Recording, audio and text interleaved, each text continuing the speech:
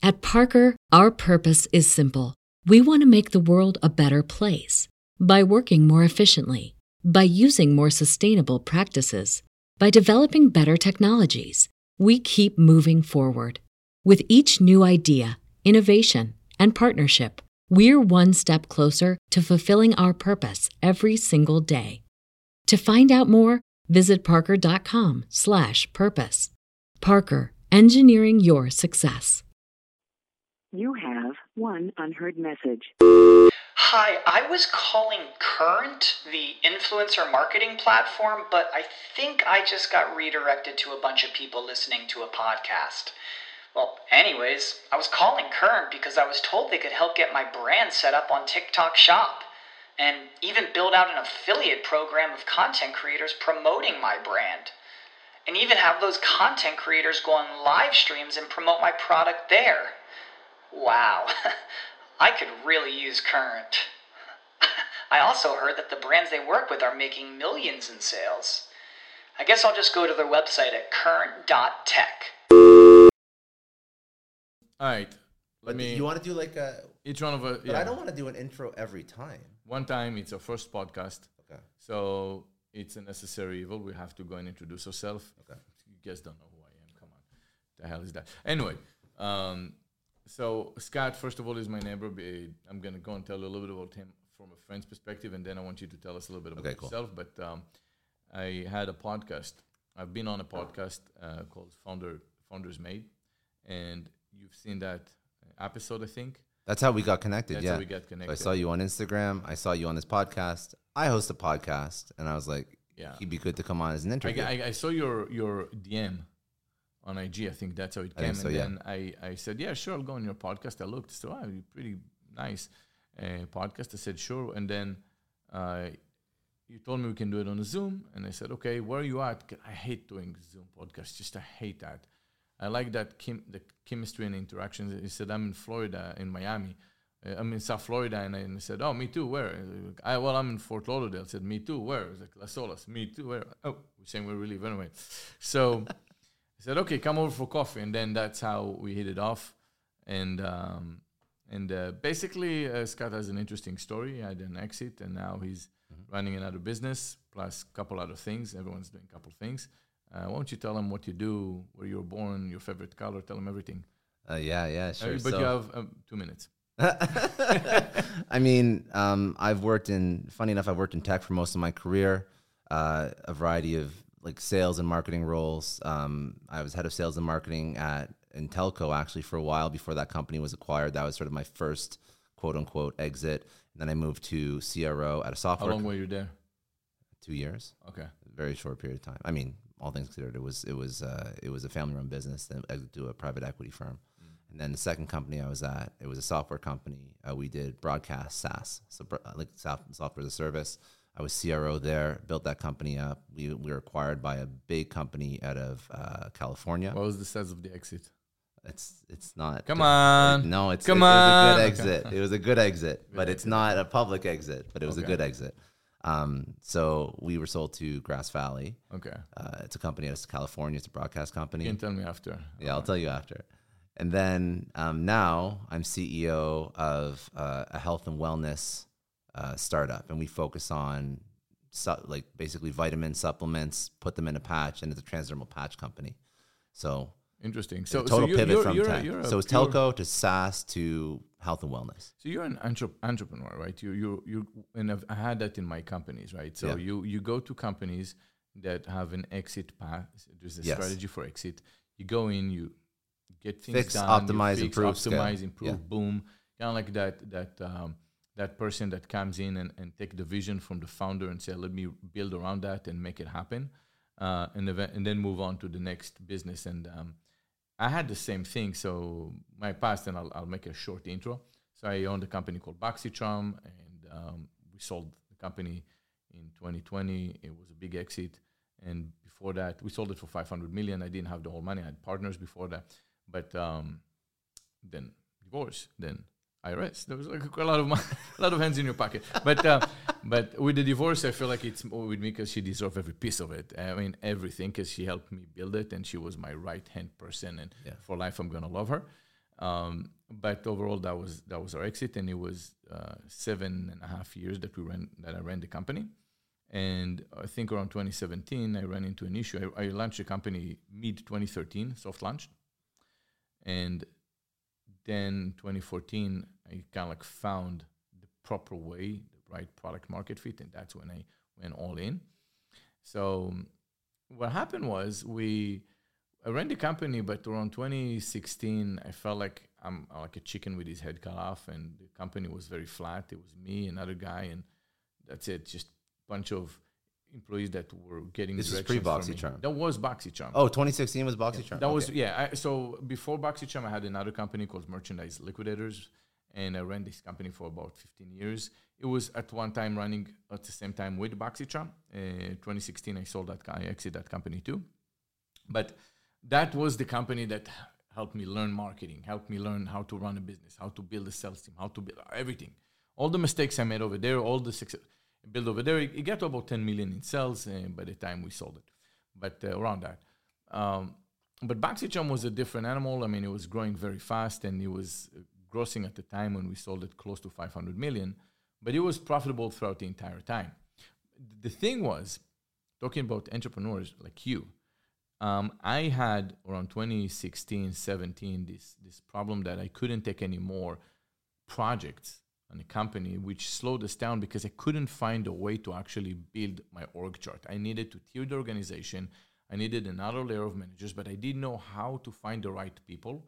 I didn't have time to do all the interviews. I didn't have time to figure out if you're good or not and manage. It was so hard because I was, like I said, chicken with his head cut off. But eventually I learned that in order for you to scale the organization right, without falling apart, you have to hire from the top. So I had to hire a solid COO that had an experience in what I do, but no one does what I do. It's just us and Ipsy. That's it. It was BoxyCharm and Ipsy competing, and fine. So I said, all right, I don't have another subscription, but I'll find an e-com company. So I hired Eric Cow from Chewy. And he, before Chewy, went to Amazon. Before Amazon, he was in Target. So he had this path, and he was going to Chewy, and they just exit.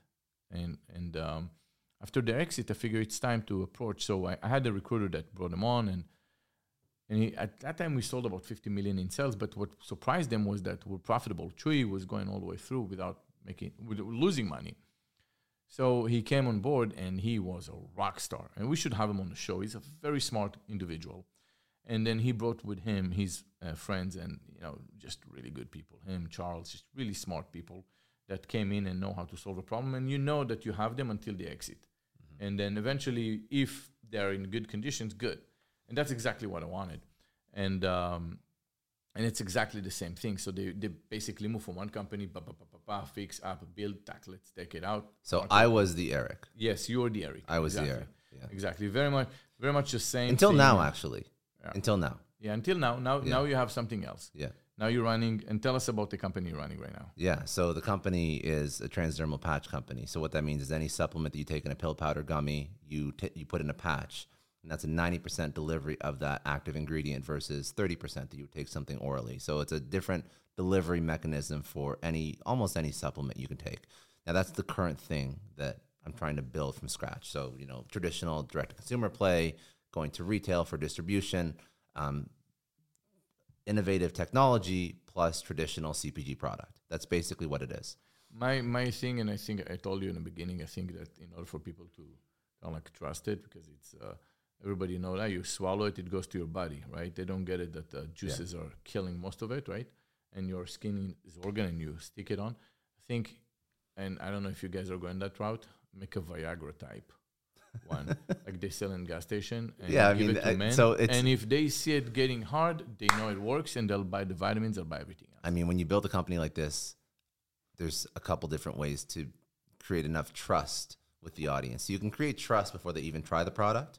I mean, there's a lot of probiotic companies that create trust, and you'll never know ever if that probiotic is actually, well, maybe you would, but I mean, first time you take a pill, you're not going to know. By the way, that's where Eric is working now with probiotic. Really?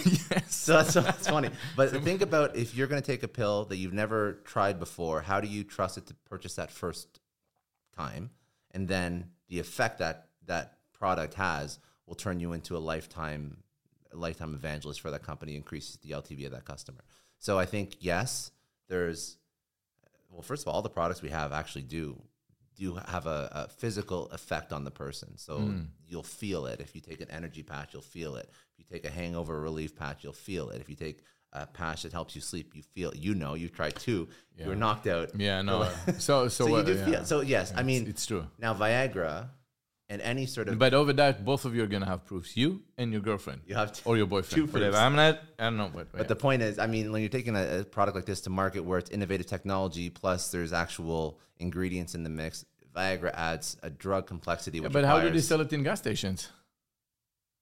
I mean, they're probably FDA approved because they follow it. In the gas stations? It doesn't matter where you sell it. So why can't you be FDA approved? Because the delivery mechanism is not today currently suited for drug delivery. For some drug delivery, yes. For nicotine, it's approved. But I don't think there's ever been anybody who's tried to get it approved for Viagra delivery. Well, did you try? I haven't tried it. Well, we're a startup. It's a startup. I mean, it's kind of like... But actually, now when I think about this, imagine you show up with a patch to bed and you're like, what is this? Never mind, don't ask me questions. Like, why is it so hard? Is this supposed to be the 2-minute intro of us? Well, I mean, we made it interesting now. We're talking about... We're not playing this before every episode. People are going to fall asleep before This is the first and last time. This is the first and last time, yeah. And then I didn't even finish what I do. Yes, so that's... tell us more. Tell us more. Tell us more. I mean, Viagra was more interesting, but it's okay. No, so then I also host a podcast, which is how we got this started. Yes. So I host the podcast, and then hopefully we're going to make this one. We will make this one twice as successful as the one that I built. But I mean, that's my other thing. So I host. What's your biggest passion, though? My biggest passion is it's going to sound really cliche. I love teaching people. Like if I know something, I will talk your ear off about it. Okay.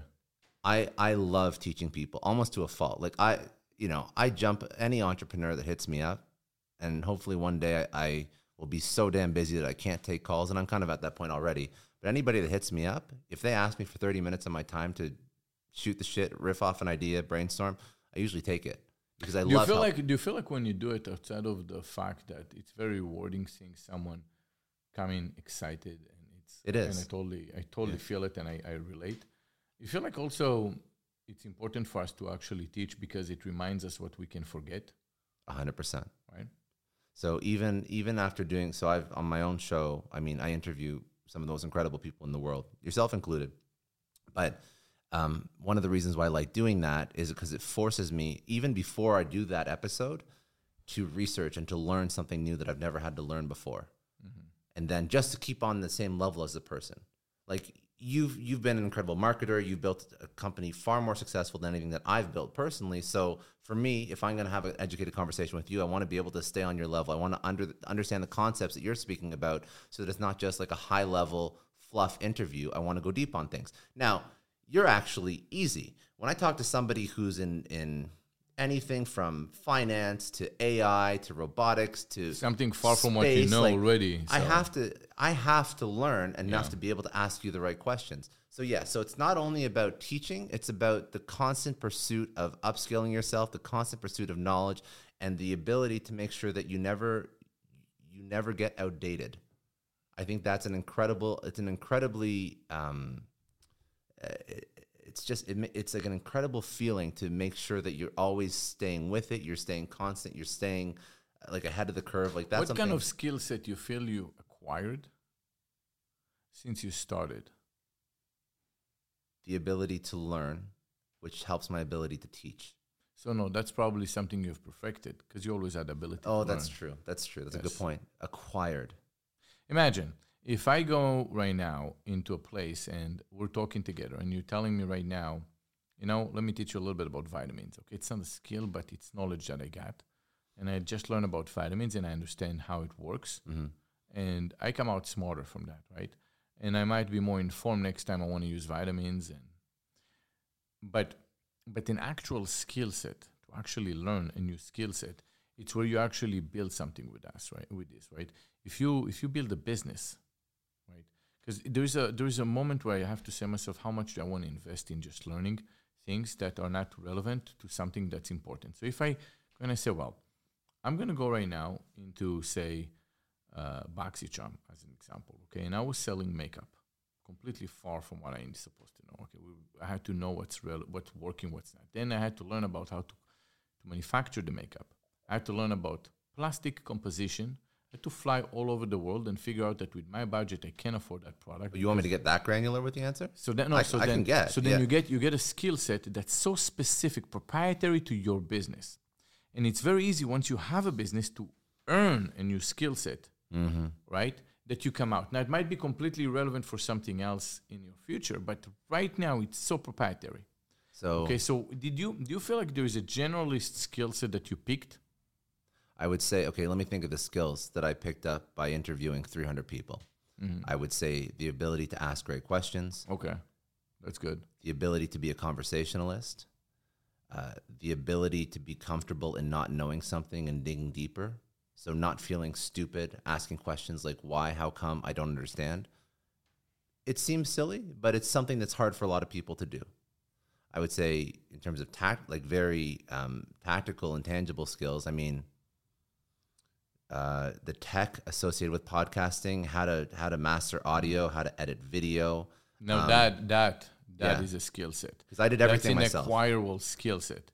How to take an interview like this and turn it into a digestible newsletter that resonates with an audience. So content capturing, and the ability to take that content, edit that content, and then find a way to take that across every single medium that anybody would ever have access to. I would summarize, I tell you what I think you took from this that was actually useful, that can be seen from the outside, because you know what you took, but I can tell you from the outside. Yeah. I can tell you became a marketer that knows multiple marketing skills. Okay, so editing videos is probably the most critical part in order for you to go viral. Mm-hmm. But you build a page that has more than 1 million followers now, gets hundreds of thousands of views. Every video gets over 100,000 views. You learn all the anecdotes of how to make it happen. You know how to actually go and get listeners in your podcast. All that transform into cash. You learn how to hunt. You became a hunter for a hobby. 100%. And then if you look at that and you say, this is me right now, I can go today, open a podcast, and I can teach you how to make money through podcast, because I kissed all the frogs already. I know what's a frog, and I know what's, a princess. I don't know, kiss princess. Prince, no, just princess.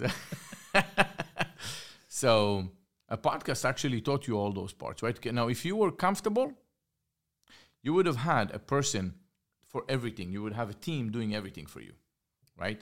You'd have a team. But no, you had to grind. You had to learn how to go. So, but I mean, learning that is not unlike what I've done with every other job that I've had. I mean, you go into the job, you figure out all the different components that you have to do effectively, and then you get yourself to the best ability that you can be in all those different components. And then you hire people that you think can at least match your area of expertise and or exceed it. Everything. Yes. I mean, when I first had to figure out marketing, I mean, that's how do you set up a tracking pixel on Facebook?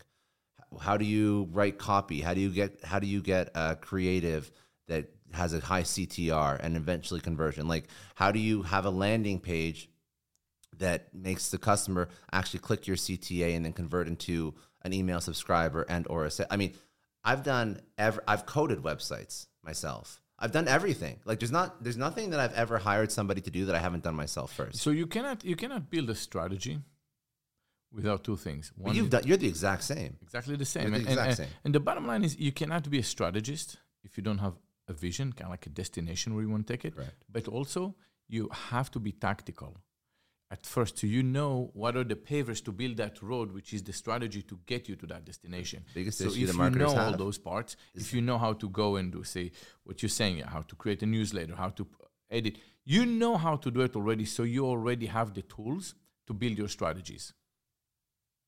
I think the biggest issue that people have is that they are hired to manage before they've ever done it. Yeah, and managers... I do not believe that you could ever do that successfully. I really don't believe it. No, you can't. And that's the issue. Like, I don't know things that are outside the realm of my expertise.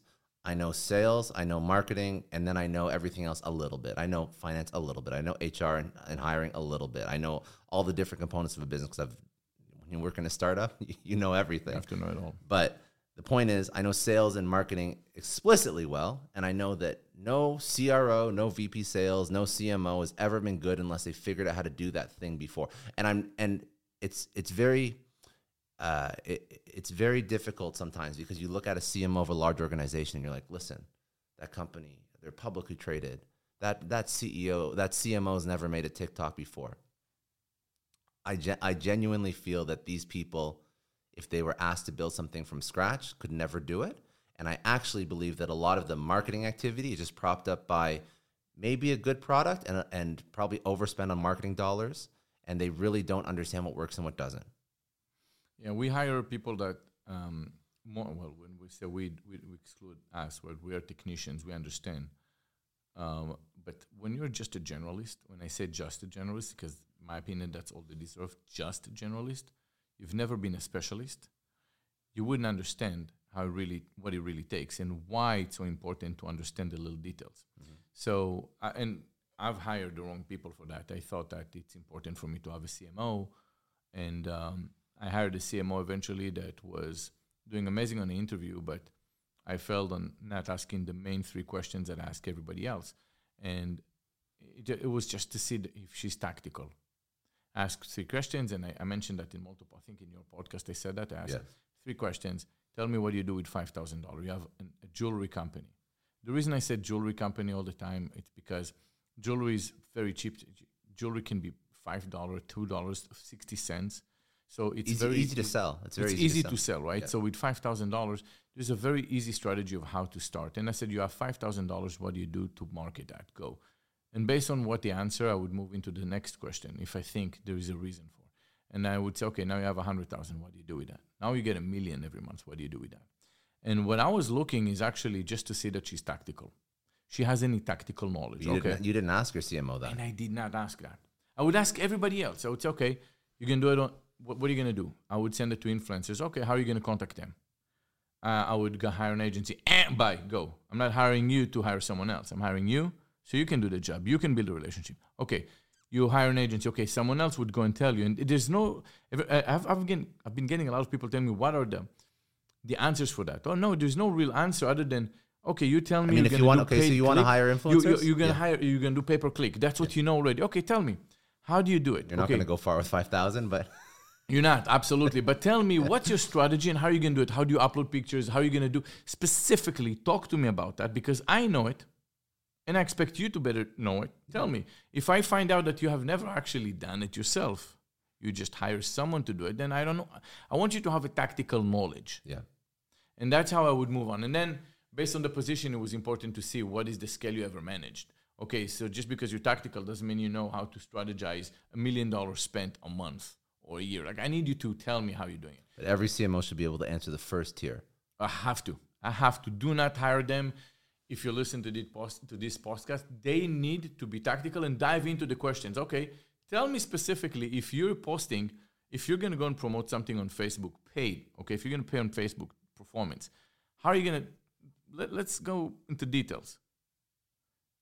What's going to be the kind of CAC? How are you going to upload this? What type of ads? What is an ad set? Tell me, go into words that they need to know. They would know only if they actually manage that. So then go dive into that. But that was my thing, and I failed when I didn't ask that question one time because the interview, she did really well, and she wasn't asked that question. But I agree with you. You have to be tactical in order for you to be strategic, and then from there you can be a visionary. Amen. Yeah. Amen. All right, so we're talking about the major crash today for Shopify. The thing for me with Shopify, so they crashed, and at their height, they were 161. I just looked it up. Sorry, by the way, it's price to earnings ratio. Price to earnings ratio. Price to earnings ratio. So yes, price per stock versus the earnings. And it is 240, you said, right now? Yeah. So imagine what was it? Right now it's $31. About a year ago, it was 60? 160. It crashed from 160 to 30. 254 as of today. That's insane.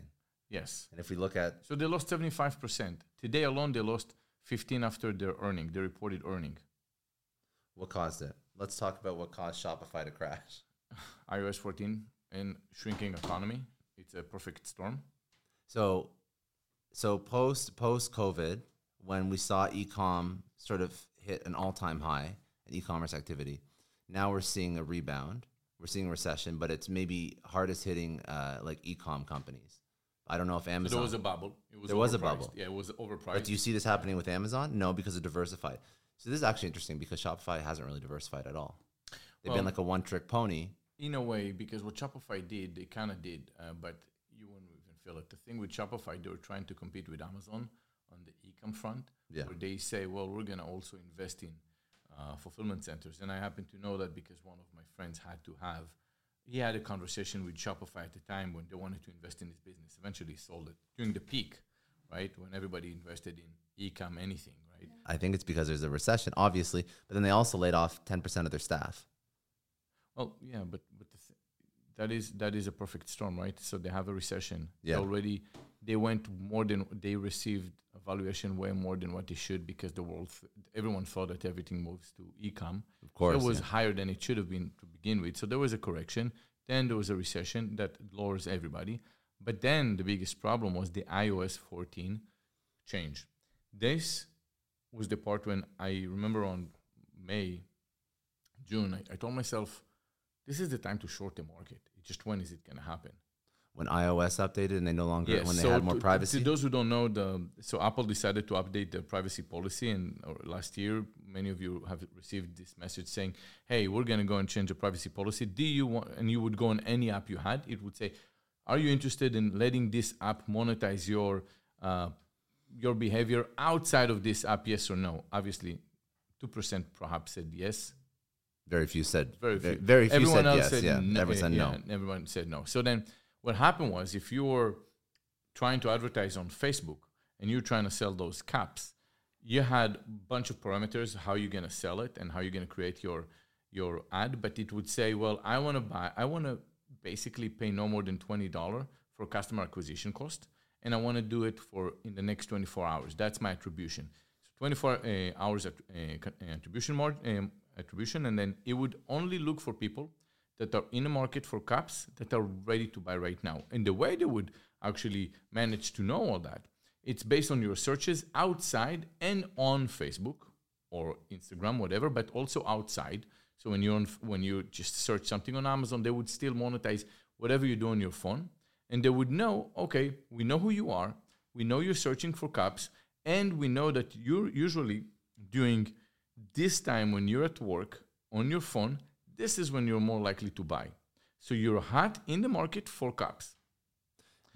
And then they would be able to know all that. As soon as they cancel the ability for any app, including Instagram and Facebook, to know to get any data about you outside of the site, every time you logged in, they had to reset the learning, and everything else that was there is erased. Only the data that they get on you on the website. So now the entire algo was basically taken away like this, squeezed, put in the trash, and then you take some gasoline, There's actually burn it or throw it to the garbage. There's another issue though. The other issue is that even if people do convert, you don't have that visibility. So now you can never measure. You don't know that who ROAS, bought, so right? you cannot really do the lookalikes properly. But the point was that seeing it back then, I sold Boxy before it happened to Ipsy, and but I was still sitting with them and I was looking at their performance, and I've noticed that for the results were that you were able to, let's just say before that Boxy Chum, our customer acquisition cost, our CAC was say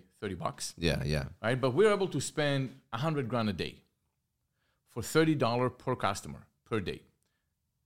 Then, when everything fall apart, you would say, all right, so now you're going to pay $40 customer acquisition cost, but you can only spend $15,000. The ability for them to find anyone, unless you were searching for something similar on Facebook, they had no clue. And when we saw it, it was an Armageddon for many companies. I was getting calls from companies right and left. It was a discussion that we had with our board members over there. It's just obvious that we're gonna have to short the market, and who's gonna be affected? Everyone. And what does Shopify do? She sell the base. If your company, you have to short the market. Everyone else, Okay, so you have inside track because you know and you see how it's actually affecting your company at scale. Yeah. Now, not everybody has the ability to look at the fact that last month we could spend $100,000 per day that you were doing per day, and now we have to go down to 15 because we can't even measure CAC properly. So I know it was actually more because we had two companies, but whatever it was. But the point is, okay, so you have an insight, but and this is a whole other. We can go another direction and say, like, as a marketer or as a paid marketer, why don't you have multiple channels? Like, I mean, you can still be profitable. The point was that why Shopify crashed, because everyone that is on Shopify, how do you think they're making money? They're growing because they know how to spend money on of course, primarily, right? On Facebook. That was the only, because if you go to YouTube, you think that's the main reason? I'm not arguing with you. You think that's the main reason why? No. It's a perfect storm. I said that. It is. But if you ask me, that was obvious it's going to happen. As soon as that happened, people try to find other ways to promote, blah, blah, blah. But add recession into it. Add everything else. Companies are going out of business. E-com companies are going out of business. Their sales decline. How do they make money? Percentage of sales on their site. All that affect them. And when that happens, when the whole industry goes down, the whole e-com industry goes down, then eventually that's... Plus, there was a bubble. It was just overpriced. There's panic in the market. So the stock goes down, but they reported poor earning, and that's why you saw it. It was just a matter of time. I was surprised we didn't see it sooner, but I'm just taking a note from the real estate crash. It took longer in a real estate crash for people to understand it's a bubble. And over here, it was less on a bubble, but it was really just something that heavily affected specifically the e-com companies, and they're the frontier. If anyone gets the first bullet, it's going to be... I was looking, okay, so Amazon is down 17 points in the last 6 months as well. No. They were down 15% today only. No, I know. I'm just saying, if we're talking about e-com trends. 17% for 6 months. Yeah, yes. I know. Yes, because listen... E-com was affected. The economy is shrinking. There's a supply chain issues. People are not spending the same. But 17% over 6 months, fine. They've been shooting to the sky when everything happened. Everybody trusted Amazon. It was a little correction. But they still diversified into AWS, and they diversified into healthcare, and they diversified. So how would Shopify diversify if you were running Shopify so that when you have when e-com bubble bursts, recession happens, you don't lose 15 points in one day, lay off 10%. Hard to judge because... No, but you did this for Amazon. You did this for Netflix. I'll tell you why. Netflix is much... Here's the difference, okay? In Netflix, it was obvious. It was so obvious with Netflix to say, okay, you're stuck on the same thing for so many years. Netflix started... I mean, how many decades... They have a decade and a half on in business on Shopify, right? Shopify started and they blew... through really fast growth, I would say from 15 to now. It's a young company. So the reason I say it's hard to judge them, it's because you grow so fast. You have to catch up with actual growth. And it's hard to know where the ceiling is going to be. But, if you ask me, okay, what does Shopify need to do more? Well, perhaps Shopify can create their own platform. There's a lot of people on any website. And if you create your own, social media platform, I don't see the same angle and the synergy like I would say on Netflix, but they have that ability. They have a lot of traffic coming from all sites. How can you actually modify it and create something to connect all of them together into one community? So I want to play devil's advocate on that point about perfect storm, because while it was a perfect storm, you also have these paid marketers are not stupid. CMOs are not stupid. So depends. Yeah. Some. No, so some CMOs may be a lot to be desired, but a lot of CMOs are not stupid. So you look at Facebook, it's not performing. You look at other paid channels. Okay, so now you have Google, and then you usually would have good ROAS on Google, and now Google even has like new PMax campaigns that I think are doing relatively okay. I mean, it's not like a 10, 11x ROAS, but it can still be profitable. Now you have TikTok. I know early days of TikTok, paid TikTok, when it first launched and people got first access, they were getting insane ROAS on TikTok as well. Anything you would have done paid on any platform suffered the same consequences. It wasn't just Facebook. It was YouTube. It was all of them. TikTok, because it's the same for all of them. There is no more data. The ones that there is data on TikTok. No. There is no data as soon as you leave outside of TikTok. It was the same exact concept. When you're on TikTok, you get the data. Yeah. talking about the algorithm to find the right consumer for the right product at the right time. That's what the algorithm tried to do, right? They try to find you the hot buyers in the market for whatever product you have. That they suffer the same exact disease, right? So in general, it kind of like catches people. It's not about what would you do. It's about who got caught with their pants down. I think the question is, what would you do? I think people didn't. Well, sometimes it's a little bit too late. Sometimes it's a little bit too late when you pull the earth 100%. Underneath your feet, right? And the question is not about what would you do then, what you should have done before. Correct, yeah. Or sometimes your business concept doesn't work in that environment. It would have been working fine. If I'm a great marketer, let's just say I'm a rock star promoting anything on Facebook, right? I can go and push it and I can do amazing. One day, Facebook pulled the rug under my feet and there is no more ability for me to go and scale on Facebook. Then you're not a great marketer. Then you're not a great marketer. You're a one-trick pony. You are a great marketer with the current, right? And everything works for over a decade, right? What else can go wrong, right? Yes. And then they pull the rug under your feet. Famous last words. And what else can go wrong? So they pull the rug under your feet. What happened is when you look, okay, now it's a time for everyone to kind of like say, okay, what was the biggest problem? You focus on the marketing. You didn't focus on your product. Yeah. It's less about your marketing. Your product is your biggest asset for marketing, your service, right? Now, if you ask most people, said, well, it was just so easy. I know some guys that would go in and they would launch a store really quick on Facebook. They would know how to promote it and they would just take inventory that sells in AliExpress, put it on their website, automatically have an algorithm that would create the drop shipping. That's drop shipping. But they would have a system that they would do 4 million a month and it would be instant. Meaning they would get shut down for whatever reason because they would have poor experience. They wouldn't explain how long it takes to get from China and they would get shut down. They would create it again, and right away, within a week, they would have the system running. And what the system would do is they would have a couple sites that were kind of like indicators for them. And those sites would have all those products that they would want to buy all the cool products. And they would have all those nudges on those sites. And, oh, wait, almost running out. And the spider would go and post those right away. They test on like these, like almost like... It was like not even testing. It was a cool system that what they would say is, it was like, okay, they have all those sites and it's okay, here's those nudges, indicate that that's a winner product. Check what it is on AliExpress. What do they sell it for? Create a post it for that price, and then create an ad. It would be instant. Just two guys, not even working. They were just sitting down drinking beer. And it would always sell. And they didn't even invest in customer service because it was really autonomous and they had a small marginal profit. It was much, but it was systematic, so they didn't have to do much, and it was instantly just 4 million a month. And it would get stuck over there. They would know how to create ads, and it was all working great until it doesn't, right? Once you already have a system, you get comfortable, and you didn't even notice that.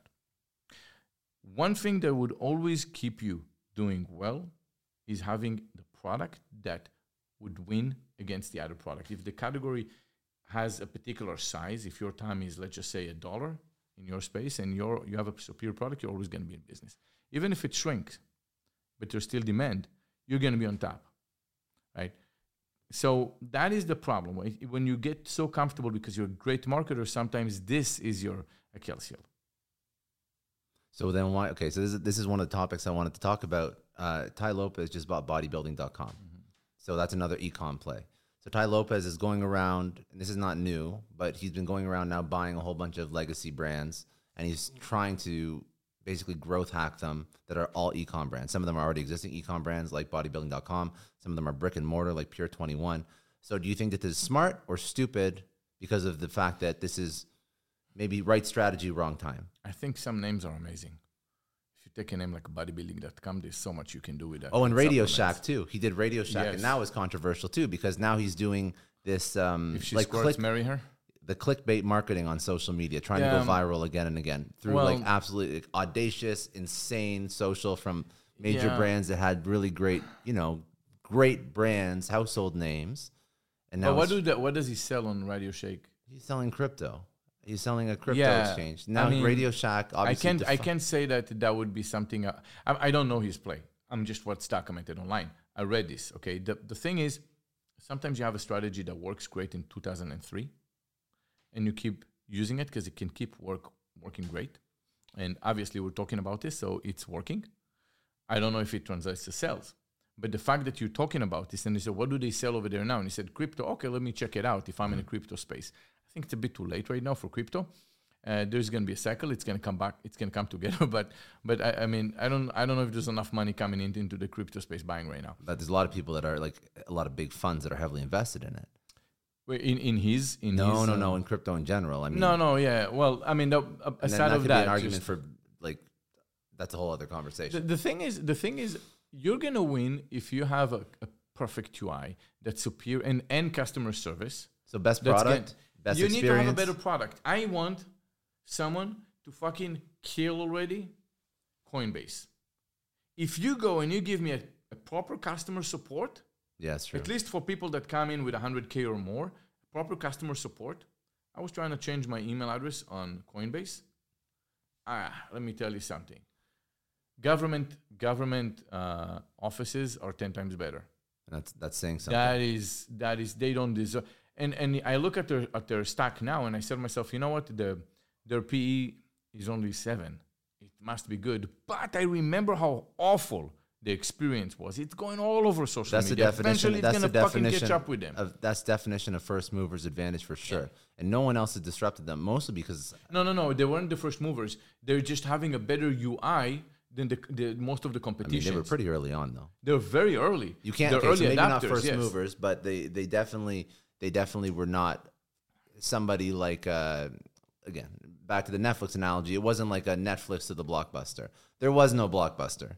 Well, there were few out there, but the problem that the rest had, they were mostly engineers, coders, and that's how it looked like. Yeah, they had good UI people that managed the website. Behind that, horrible customer service. So at least look, if you're playing with say $300, $400, maybe you're not expecting much. Maybe you do expect exactly the same, like $400,000. Actually, I disagree. I actually think that now the burden for customer service is getting higher, even for low amounts, because there are so many people that like offer incredible customer service. Look at Amazon. I can get a refund on anything that I don't like. I wish Amazon for like $30. I spend $30. You get the best customer service. The best customer service. Yeah, but in crypto, I don't know how it is. I know that also in in Robinhood. At first, it was really bad, but I've never used Robinhood. Actually. Yeah, I mean, it's just what I heard. But if you have someone that have a superior customer service, they're going to win. They need to have good UI because they have a decent UI. Not perfect, but they have a decent UI. But I think it comes down to customer service play for them. My point with Tai Lopez is come up with I think the strategy to be out there is not bad. If you go out with that strategy and say something outrageous, okay, now I know that they're selling crypto, I might check them out. But then I need to... Do you trust your money with somebody that tweets whatever they tweet? Yeah, I think it's bullshit. It's fine. I think that industry is made out of youngsters. Like, that's fine. But that's not a good way to build an industry. That's a way to make a joke of an industry. Yeah, but I can tell you that that's what you might say. So why do you need to 100%? But why do you need to be? Why can't you be viral any other way? Why do you have to be? Why do you have to piss people off? If you have other ideas, good, do it. I just don't think it's horrible. I think that if you come off and you know what I think it is? I think it's lazy marketing. I think it's lazy marketing. I don't see that. You don't see that? I think it's a brave marketing. I don't see that. I think it's a brave because if you want to create awareness, you're not going to create awareness with something with vanilla. And he didn't say something racial. No, he didn't say anything bad. He said something that's right there, but not too much. And I think it was the fact that we're talking about this in our podcast. He won. I mean, we'll see if he won. He's been no, trying the fact to that we're talking about this, it's already a win for him on that part. True. Everything else from there, it's UI and customer service. If he does those, and he keeps pushing those, because that's a one-time thing. You have to keep running with this. Look, a cool factor, when you chase a cool factor, a person that's going to say it eventually is going to have a cool factor. At first, you're not going to be comfortable, but eventually, it's going to be the cool factor. You have one unheard message. Hi, I was calling Current, the influencer marketing platform, but I think I just got redirected to a bunch of people listening to a podcast. Well, anyways, I was calling Current because I was told they could help get my brand set up on TikTok Shop, and even build out an affiliate program of content creators promoting my brand. and even have those content creators go on live streams and promote my product there. Wow, I could really use Current. I also heard that the brands they work with are making millions in sales. I guess I'll just go to their website at current.tech. So that's gonna. It's very common for young companies to go and be a little bit unorthodox and to come and do it. Unorthodox is fine. Unorthodox is good. I think unorthodox is great. This is unorthodox. He's not saying anything bad, but if you look at small companies, that's how you do it. Those are the ones that do what corporate people would want to do, right? He goes in. I still think there's levels to this shit. I think there's levels between unorthodox marketing and saying that if she's a squirter, you keep her. But what if it's a good advice? If she squirts, marry her. I mean, have you been with a squirter before? How do you know you should marry a squirter? I mean, she squirts. You know for a fact she can't fake her orgasm. There is nothing better than knowing that the girl doesn't lie to you and tell you, yeah, if I know you didn't, I didn't see it. Where's the... I don't want to get my advice about who I should marry from Ty Lopez and Radio Shack. I can guarantee you that. Well, I mean, still, like, maybe he didn't find a squirter, but I mean, maybe he's going to get married tomorrow, and then you know she squirts. You know what? Okay, so we're going to keep going through this. Speaking of Coinbase, they got sued by the SEC. Or no, yes. They either got sued or they got investigated by the SEC for listing securities, air quotes, securities, because crypto hasn't really had clear regulatory oversight as to whether or not security or not. Yeah, that shakes the whole industry, not just them, right? They start why with them why in 2022 have they not figured out if crypto is a security or not? I mean, they're dealing with Ripple at the moment. They're going through the lawsuit with Ripple stating it's security, and they haven't come to a conclusion about that. Ethereum, I think there was a lawsuit. They decided that it's not a security. But the point is, like, the regulatory uncertainty screws innovation every single time. What was it with initial coin offering back then in 2016, 17 or so on, right? It was raising money. They were really making a security, right? You're taking a piece of my company. But it's very similar to crowdfunding. Yes, but the thing is, when you're getting a piece of a company, it is a security. But there was no equity attached to it. Well, in some, yes.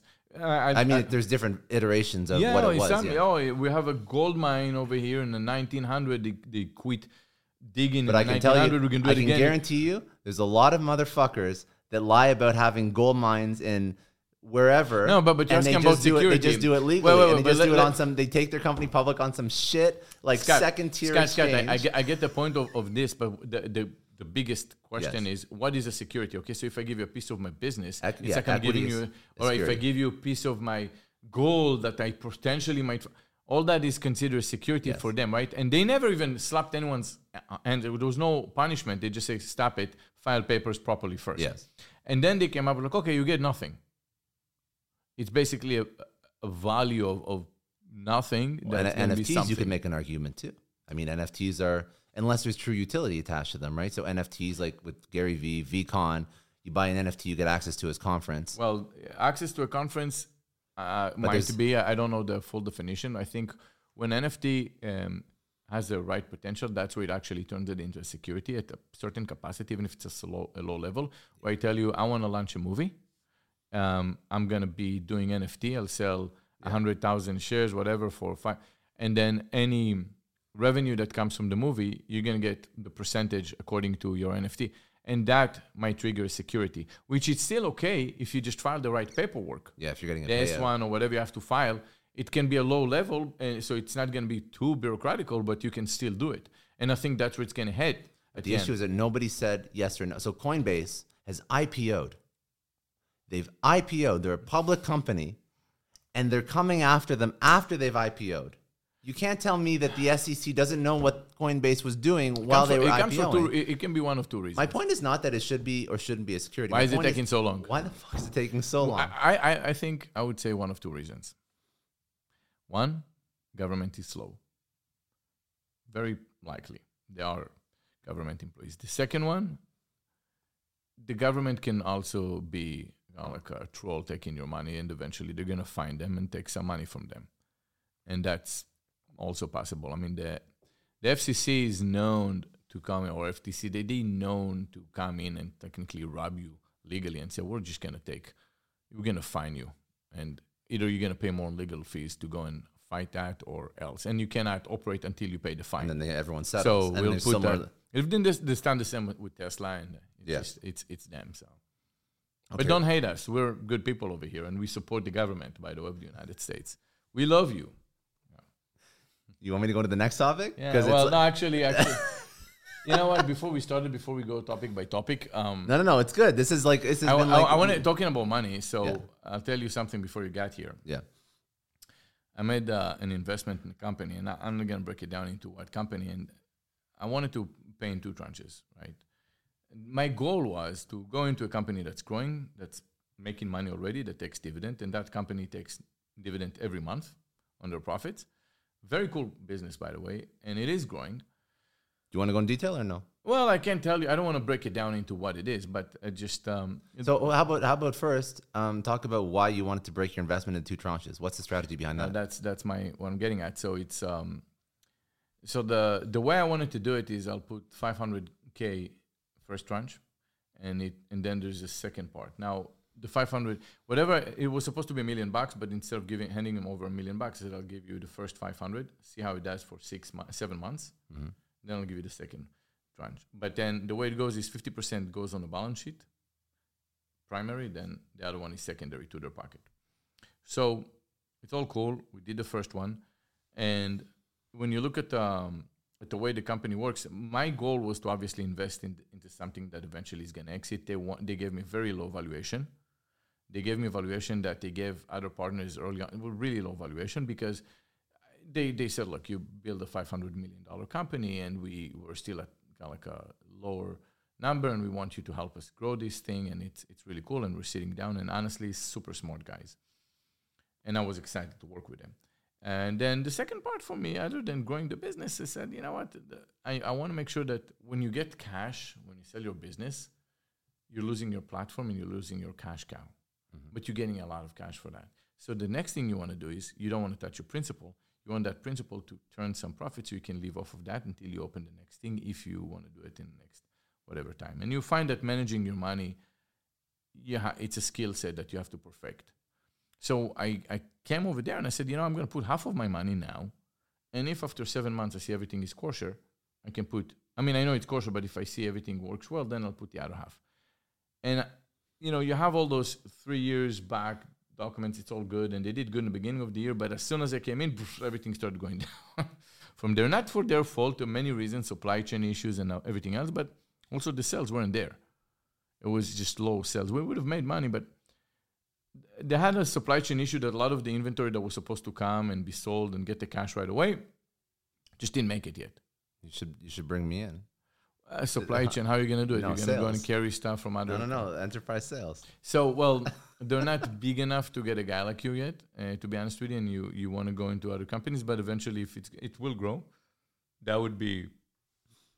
It's a company that can get to $1 billion in sales. We're looking into competitors, and we looked into the first thing I said was, show me your biggest competitor. And they showed me 3 or 4, and they're at $1 billion, 300 employees. And all the employees are technically salespeople. What do you mean by technically? Without breaking it down, when you look at their positions, when you say, okay, I want to see all the open positions. All their open positions, there's like 20 of them, they're all sales related except 1 or 2 that's just administration. It's not a complicated org. My whole point, it's a very flat organization. We're not looking at a complex org chart that it's hard to get to that level where you have to have analysts and layers and it's just time and energy and effort. That's it. That's it. Yeah. That's it. But how you get there and the rock stars to get in, that's the challenge. And that is something that I've been through in different lifetimes, right? So I got excited. I said, well, that's really possible. It's not overnight, but it's not 100 years from now. And it's absolutely going to happen. And I've been through this. I can do it. I can help you with that. So I got excited. But then comes the discipline part where they said, well, at the end of the year, there's going to be the second installment if you decide to do it. Can you do it earlier? And I said, no, because I'm looking at the projection at the end of the year. The sales were not there. Now, bear in mind, it's not fair to judge the end of the year 5 months before the end of the year because you're going to still have more sales. But so far, it doesn't look very sexy. And yeah, I get the supply chain issues, but still there's not enough sales to come. If you tell me, there was a lot of... So the point was that they wanted to go and... they wanted the second installment to their pocket because I get that. Everybody wants that secondary. Were they, like, what was the working capital going to be deployed for? Was it... Well, I mean, $250 to their pocket. Yeah. $250 on the balance sheet. It's not much, relatively speaking, right? But it's not much, right? But still, I mean, I wanted to make sure I can put it to work somewhere else. If it's not, I put half, and I wanted to make sure that it... So anyway, that was our discussion. And the thing is, you really become friends really quick, and I'm just a very friendly person. But then there's that part where you say, look, numbers don't lie. Get nothing to do with that. So I had to go and discuss. I said, look, I get it. Year is not over yet. Either we just wait until the end of the year and we'll discuss, but I'll just let you know that I'm not going to go and put it. If that stays similar to that, we're not going to see the second tranche, or I'm willing to put the second, the primary, meaning the 250 on the balance sheet, get the percentage for it, hold off on the other one that's supposed to go to your pocket, and you just tell me how long until we think we can actually lift this back up, and then I'll give it to you. And that was the discussion. So now we're gonna have a board meeting. That was your discussion this afternoon? Yeah, that was the. I mean, it was a pretty long discussion. That was the end of the discussion. Before that, we had a bunch of other stuff. Okay, so do you see any things that they could immediately do that's going to get them to where they need to be by the end of the year? That kind of business doesn't truly work this way but. So then, I think there are. When you say immediate, it's all relative. But then there are some things that you can do. With the current resources that they have, the good thing for the business is if I do put the other 250, because there's a need for more sales people's positions, and you need to have that cash to secure their salary for the next, 8 months or something. But in-house salespeople are very expensive to hire, train, onboard. If you that is the thing, right? Yeah. And then so one of them said, let's go with that and worry about the other 250 later. And the other person really wanted the other 250. that goes into their pocket, of course. And then and I said, I get that, but I'm not doing that. So it's either we just wait all the way through. It's healthier for the business if I inject the first one to the business now, and I'm willing to do it. Don't get me wrong. It's just a business is like 6 years old. You could probably do a couple things. Like you could optimize their existing sales force. I mean, like usually sales teams out the gate for a company that's not experienced, they're doing too much time on admin. They're spending too much time on admin work. And not enough time selling. I doubt that they have like a full book of business and they're like completely packed. It's different than what you think. Whatever you think it is, it's a bit different. So I really don't want to break it down. It's not the traditional sales force that you've ever seen. It's different. And I don't want to go into specifics because if I don't explain that, it's not going to make any sense. But if you imagine this, okay, the one rule that always sticks though, if you want to increase your sales force. Of course, yeah. Right? And we all understand that. And in order to increase the sales force, they need that 250. So and I said, for that, I would give the business right now. And that was the discussion. Imagine, and I can totally understand the other person, like, you're about to get that cash. You really want that cash. Like, you're not getting it. You have to work harder for it. It's like, it's not ideal. But that's the discipline part that you have to do, and you have to. I think it's fine. I mean, like if they can put a roof over, if they have the roof over their head, if they can put food on the table, they're all good. Yeah, if they're all good, they're all good. No, it's not like that. No one is struggling money. Build a business, make the business profitable, hit the things that you forecasted, and then you get more money. But by the way, Scott, the company does close to $10 million a year. They're not newbies. All of them are super professional. Some of the investors. And the board members, they got the private jets. They know their shit down. Like, those are good, solid people, and that's why I invested in the business. Yeah, right. Some people obviously are different. Like the operational person behind this is the brain behind the entire business. He's done this for so long. He knows all the ins and outs. No one can do it better than him. He's the one that basically wanted that part because he's the one that does the job every day. Yeah. He's the one that grinds. And that's all he does. He eats, sleep, think just about that. And he really wanted that cushion. And I told him, look, I want to give it to you. Fix the sales. I'll give you. Tell me when you think it's going to be done. But I have to have that. There was a purpose why I made that second tranche. It had to be this way. Otherwise, it would have been just $500,000. That I have so many. I don't want to ask you all the questions on camera. I have a lot of questions. Yeah. The immediate question is, why does a business that does $10 million a year care about $250,000? Oh no, there's I don't want to break it down. I know. I'm saying we can talk about this offline. Yeah. It's very interesting. No, okay, let's talk about that's. I think it's a smart attitude towards investing, though. You have to have the discipline. And one thing I would say And is, it's tough because you become close with these people too.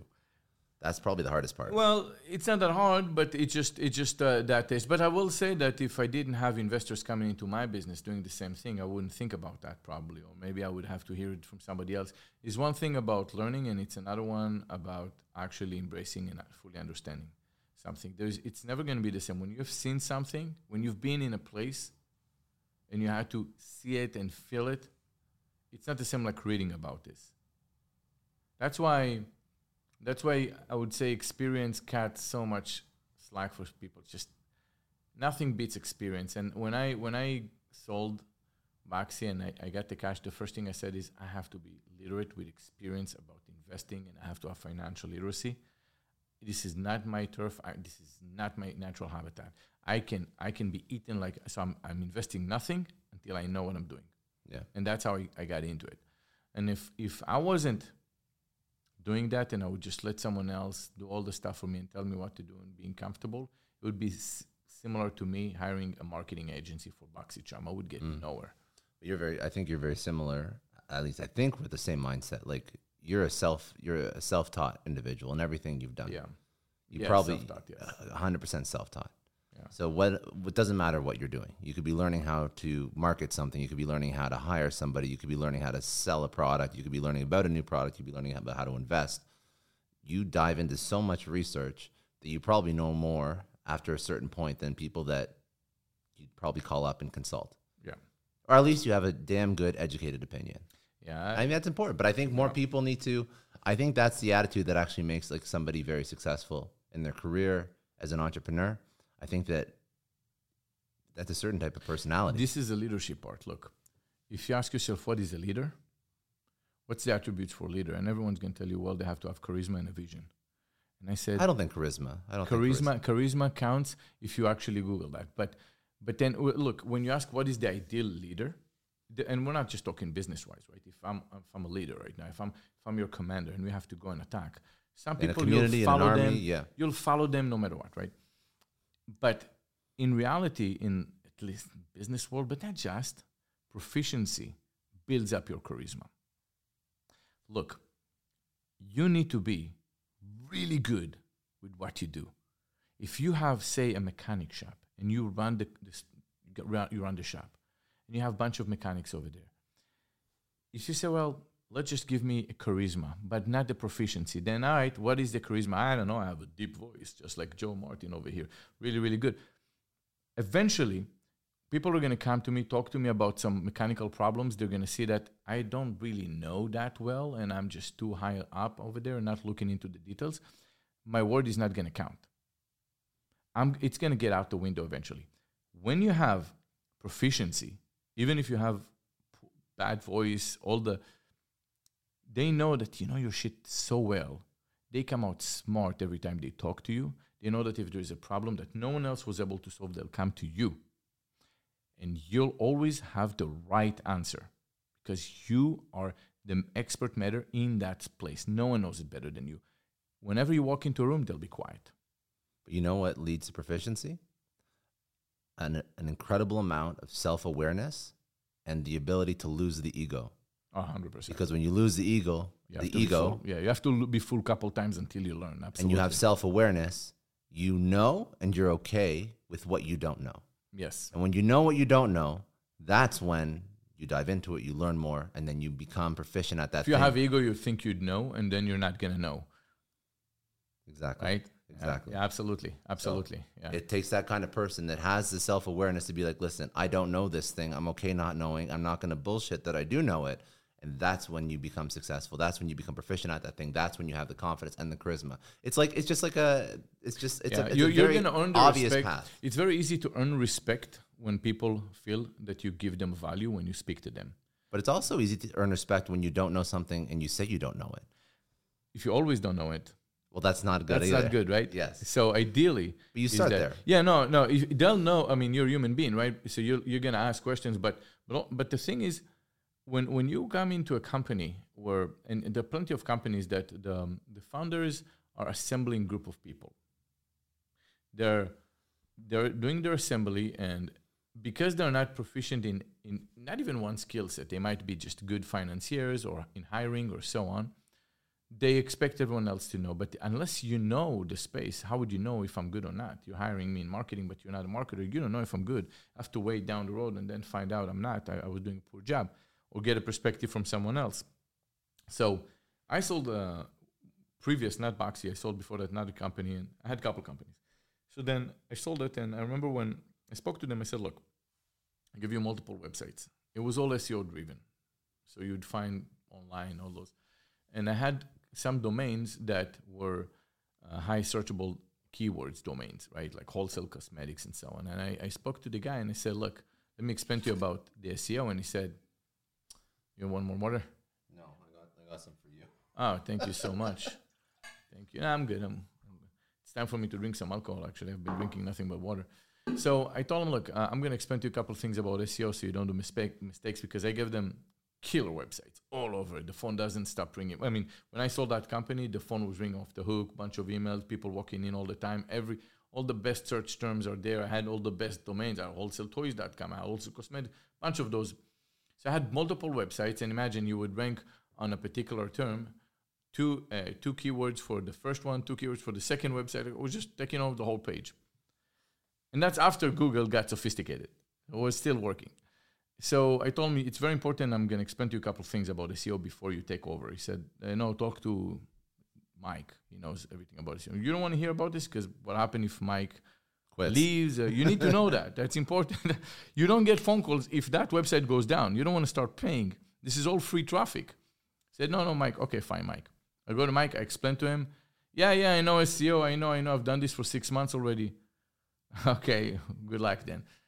I go on one day, a year or two into it, I'm searching for the domain wholesalecosmetics.com. Can't find it. The fuck? What they did was... That's after you left. That's after you sold I left. it, yeah. They went and they did a 301 redirect, which means if I have a domain for the main website, and then I have other domains, those other domains can capture names or key terms that I couldn't capture with the main website. But those domains were. So then when you do a 301 redirect, what you tell Google is permanently move that domain into this website, the main website. What happened at that point? Google drops all those positions that Wholesale Cosmetics was in. And he said, oh, I get it. This is just another satellite site for the main company. Kill it. They lost all those positions. I was working so hard to register this under a different company, a different everything, different phone number, different whatever it is. You would never find it unless you know. Even the address, I didn't even put an address over there, so Google wouldn't find through an image, through nothing. All this work, I did this, and then eventually, all you had to do is just listen. All you had to do is listen, and that drove a lot of traffic. It was perhaps $1.5 million in sales that they just lost just like that on that one website. So yeah, talking about the ego. Talking about the ego. What do you want to get into now? So what do you want to get into? We have other stuff. I want to talk about your favorite person in the world, Elon Musk. It was actually funny now. I mean, this is You don't want to something- talk about you don't want to talk about you Well, don't no. Let me tell you about Elon. So you heard about it's kind of funny how, by the time people listen to this podcast, I'm sure half of you guys have seen what happened with the Wall Street Journal, without investigating anything, goes and say that he was fucking Sergey's Brin, the co-founder of Brin, the Brin, co-founder of Google's wife, and he had an affair with her, not just one night stand. No, the guy had an actual full-blown affair, and they're really good friends. Elon's been in the news a lot lately. Yeah, but they keep posting nothing but negative information about Elon Musk for so long. I know, but what does positive do? Positive doesn't get attention. So, There's an issue with this news is cycles. not the Inquirer. This is the Wall Street Journal. I've always thought. So then Elon Musk posts a picture. Can we upload the picture, Valentina? we're going to upload the picture. It's going the to screen show up. where he's with him after, when he sent this to the to the New York Post, laughing when he's with him in a party. After they posted that. But obviously it wasn't just denying it. He was showing, look, we're here partying together. It's bullshit. What kind of a reliable news source is it? What is a good, reliable news source for you today? Where do you get your information from when you say, I trust them? They know. That's a good question. Which one is your reliable news source? What is my reliable news source? I don't have Instagram one. Memes and No, I don't have one reliable news source. I look. You want to tell me you don't trust CNN? I don't trust anybody. What kind of a person are you? But you have to do. That's the thing. I think the issue is when people only have one reliable news source. So I'll watch CNN. I'll watch Fox. I'll go on Twitter. I'll look at people that seem to not bullshit online, and I get 25 data points. How annoying is that? Right? It's extremely. Yeah. I get 25 data points, and then I try and make an educated opinion based on all these different data points. Is it the same in Canada? Yeah. Well, no, it's not. not. Anything reliable over there? So in Canada, we have CBC, which is government sponsored, and then we have. It's reliable. It's not reliable. Well, it always leans the way of the government. Okay, so if you have a right-wing government, it's going to lean towards them. It's fully funded by the government. So I mean, they try and be nonpartisan, but they're not really. I mean, who funds them? And that's really the direction they lean. So you want to explain to me this, okay? They don't have like a CNN there's or a a deep Fox. state kind of thing where you have one party that kind of like took over like a chess mat. They kind of monopoly. They decide, all right, we're gonna own the media. It's left wing. We're gonna own all those offices in the government, and it doesn't matter who runs the country. We own that. That's a deep state. That's the media. It's not the same in Canada. Once the government I would say the U.S. actually has a better. Listen, U.S. politics are incredibly polarized, and people are far left, far right. Mm-hmm. You don't have. I mean, I guess you do have some. Like I think Bill Maher is like a very centrist. Yeah. But CNN, Fox, extremely polarizing, right? In Canada, you have maybe a center-left news outlet right now, and you don't really have anything on the right.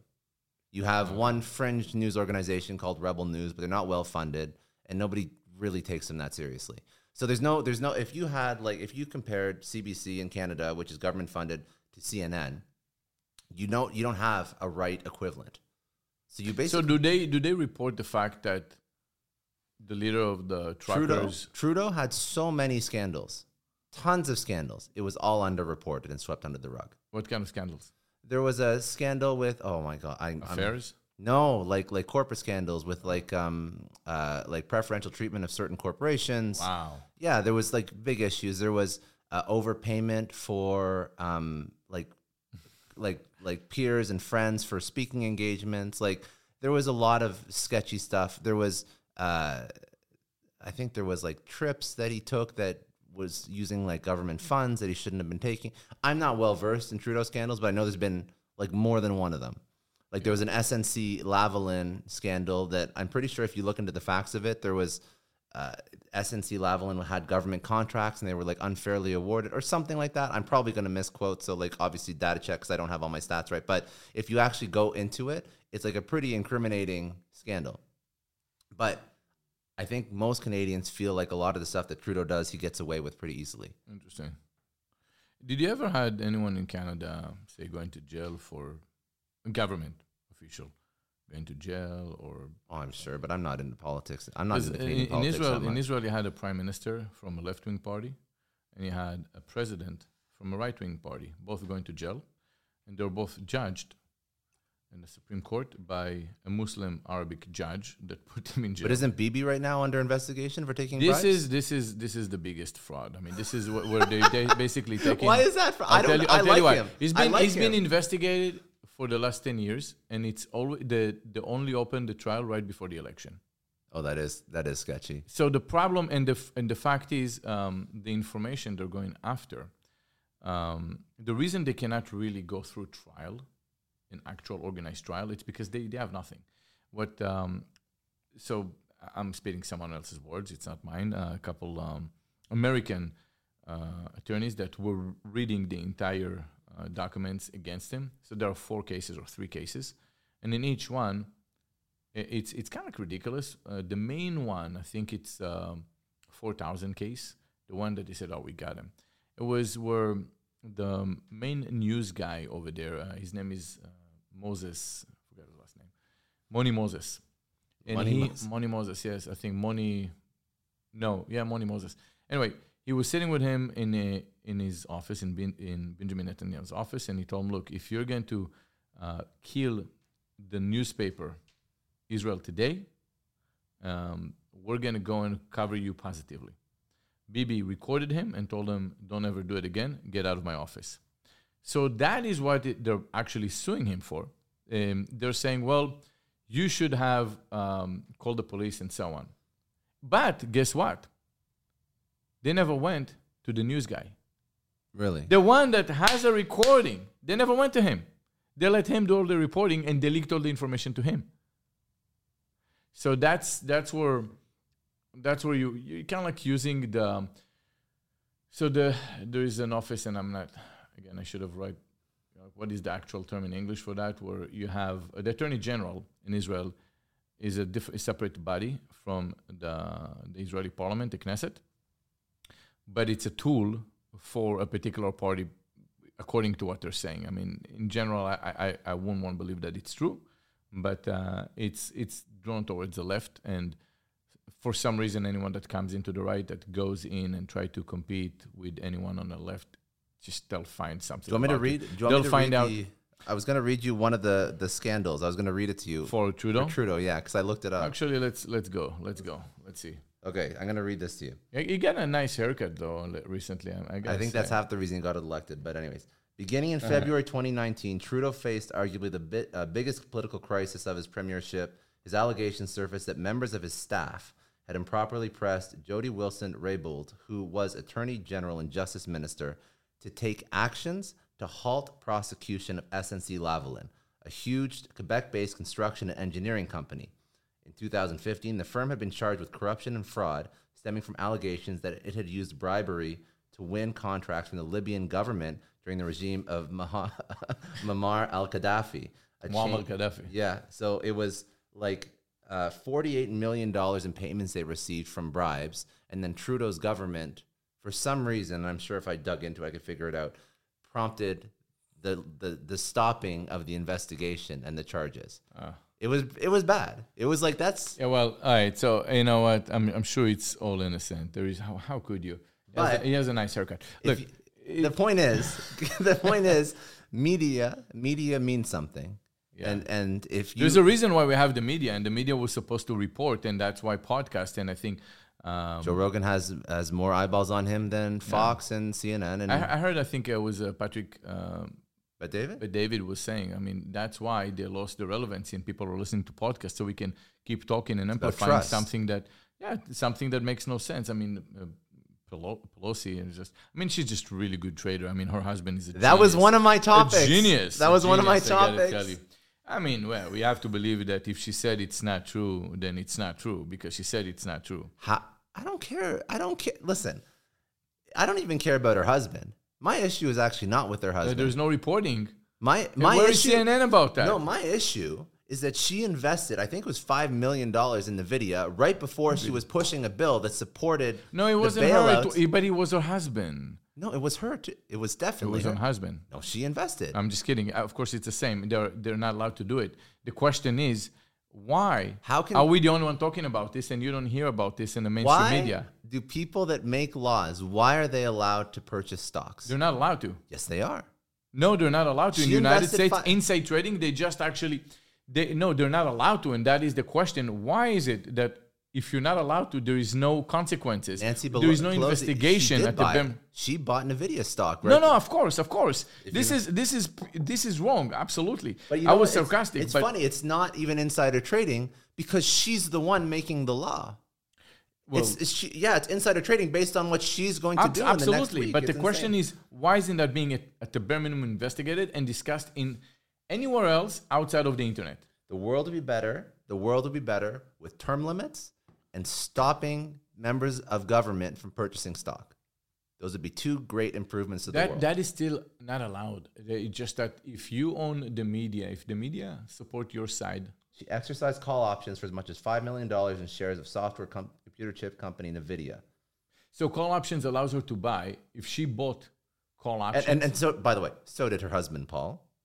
Yeah, he well- got off of a DUI recently too. So here's the thing, like the fact that no one does anything. This is how it starts, right? It starts with a blind eye, allow them to rob you. This is her robbing innocent people.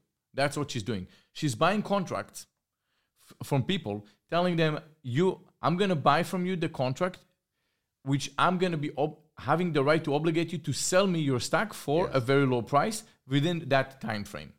They have no idea that she knows what they don't know. That is where she need to lose that unfair advantage. No one talks about this. This is absolutely illegal. This is jail time. Martha Stewart was going for nothing like that. Nothing like that. It was like a couple $100,000. Yeah, and it's still considered a slap on the wrist, but still, this is an outrageous. The fact that we're talking about this and she's not being investigated, arrested, revoked, just for that. And it's not the first time, not the second time. Anyway, That was my life is good. That was my other topic. That was my topic. And I was laughing because when you were saying before, oh, we love the government, we don't want to talk about negative things with the government. No, we love the government and we love you guys. So two things that we love, the SEC and Nancy Pelosi. We absolutely love them. Okay, let's go on to the next topic. The next one. Yes. Elon Musk's shirtless picture. Second time we brought up Elon Musk. Okay, so this is something that I think is interesting because Jeff Bezos looks jacked in all of his pictures now.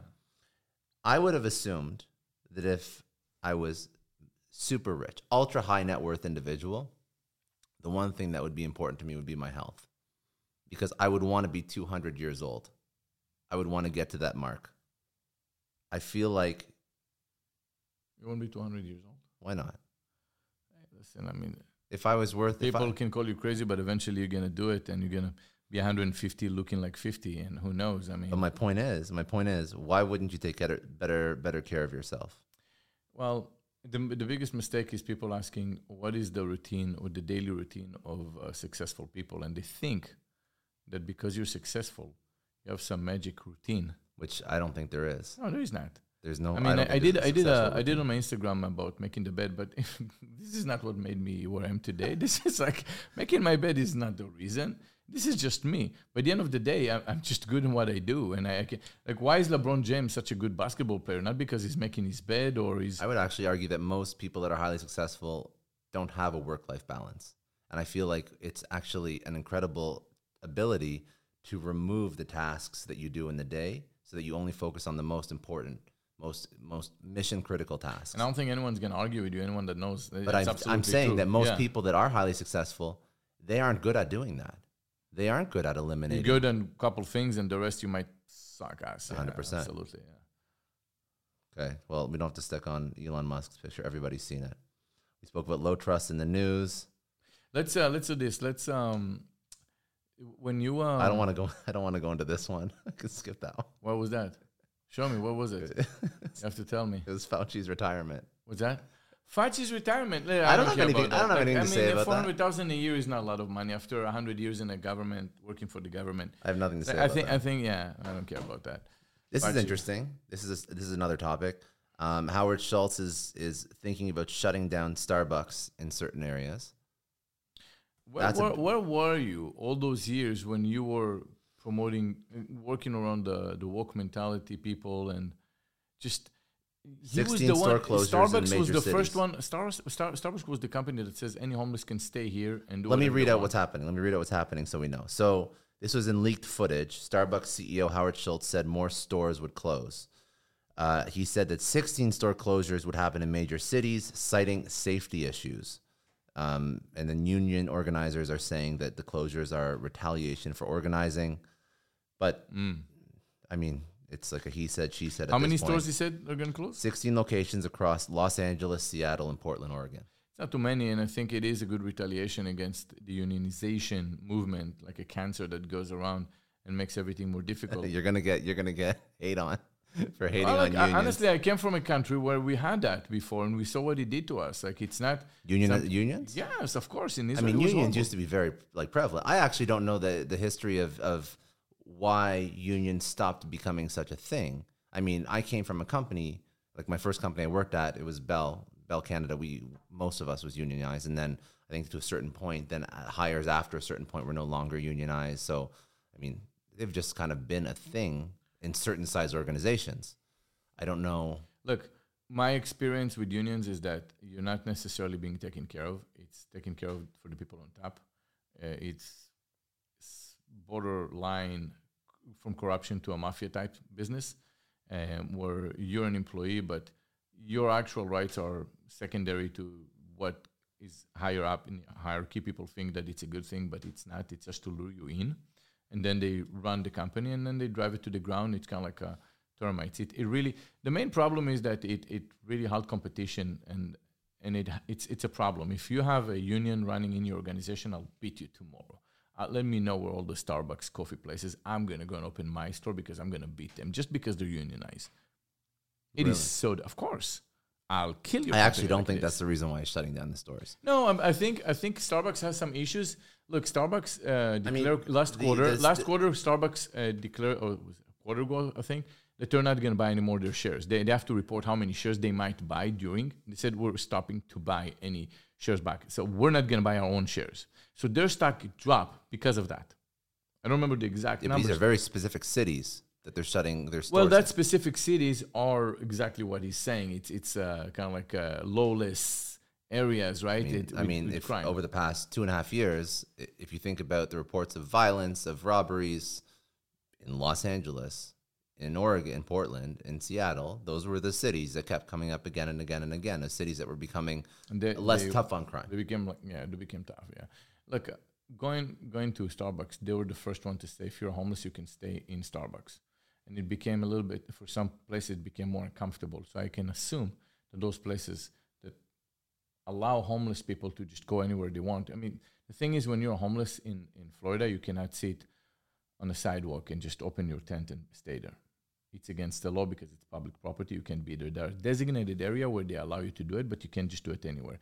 In California, they can technically go and put it by your house, and they can just put, as long as it's a public property, they can do it. So if you have a business, I can go put my tent and just be there. I'm not even worried about business. I'm worried about my house, my kids. That's what I'm worried about. Well, the point is, all homeless started moving over there for that reason. There's just a lot more homeless people over there compared to other places because it's friendly. Free. It's very friendly, right? Now they came up with the law. Homelessness is not even always equate to crime either. A couple years ago, they came up with the law that says if you are, and I agree with you, it's not. But they said, well, if you're homeless, you can come into Starbucks and get water or tea for free. So they would come. So imagine, maybe in Florida it's no big deal, but imagine when you're in LA, all your seats are taken by homeless people. I don't know. I haven't seen it. I can only assume. So maybe that's one of the reasons. Like, okay, it was a mistake. We did this before. We didn't know it's going to be like this. Everything, by the way, in California happened because of one ruling where a judge had a verdict where a restaurant owner wanted to, or I think it was a restaurant owner, wanted to move a homeless. He pushed the homeless. The homeless sued him. And then the judge said, yeah, you cannot move him. Public property, you can do whatever you want. And because of that ruling, across California, that's what you see. Very interesting.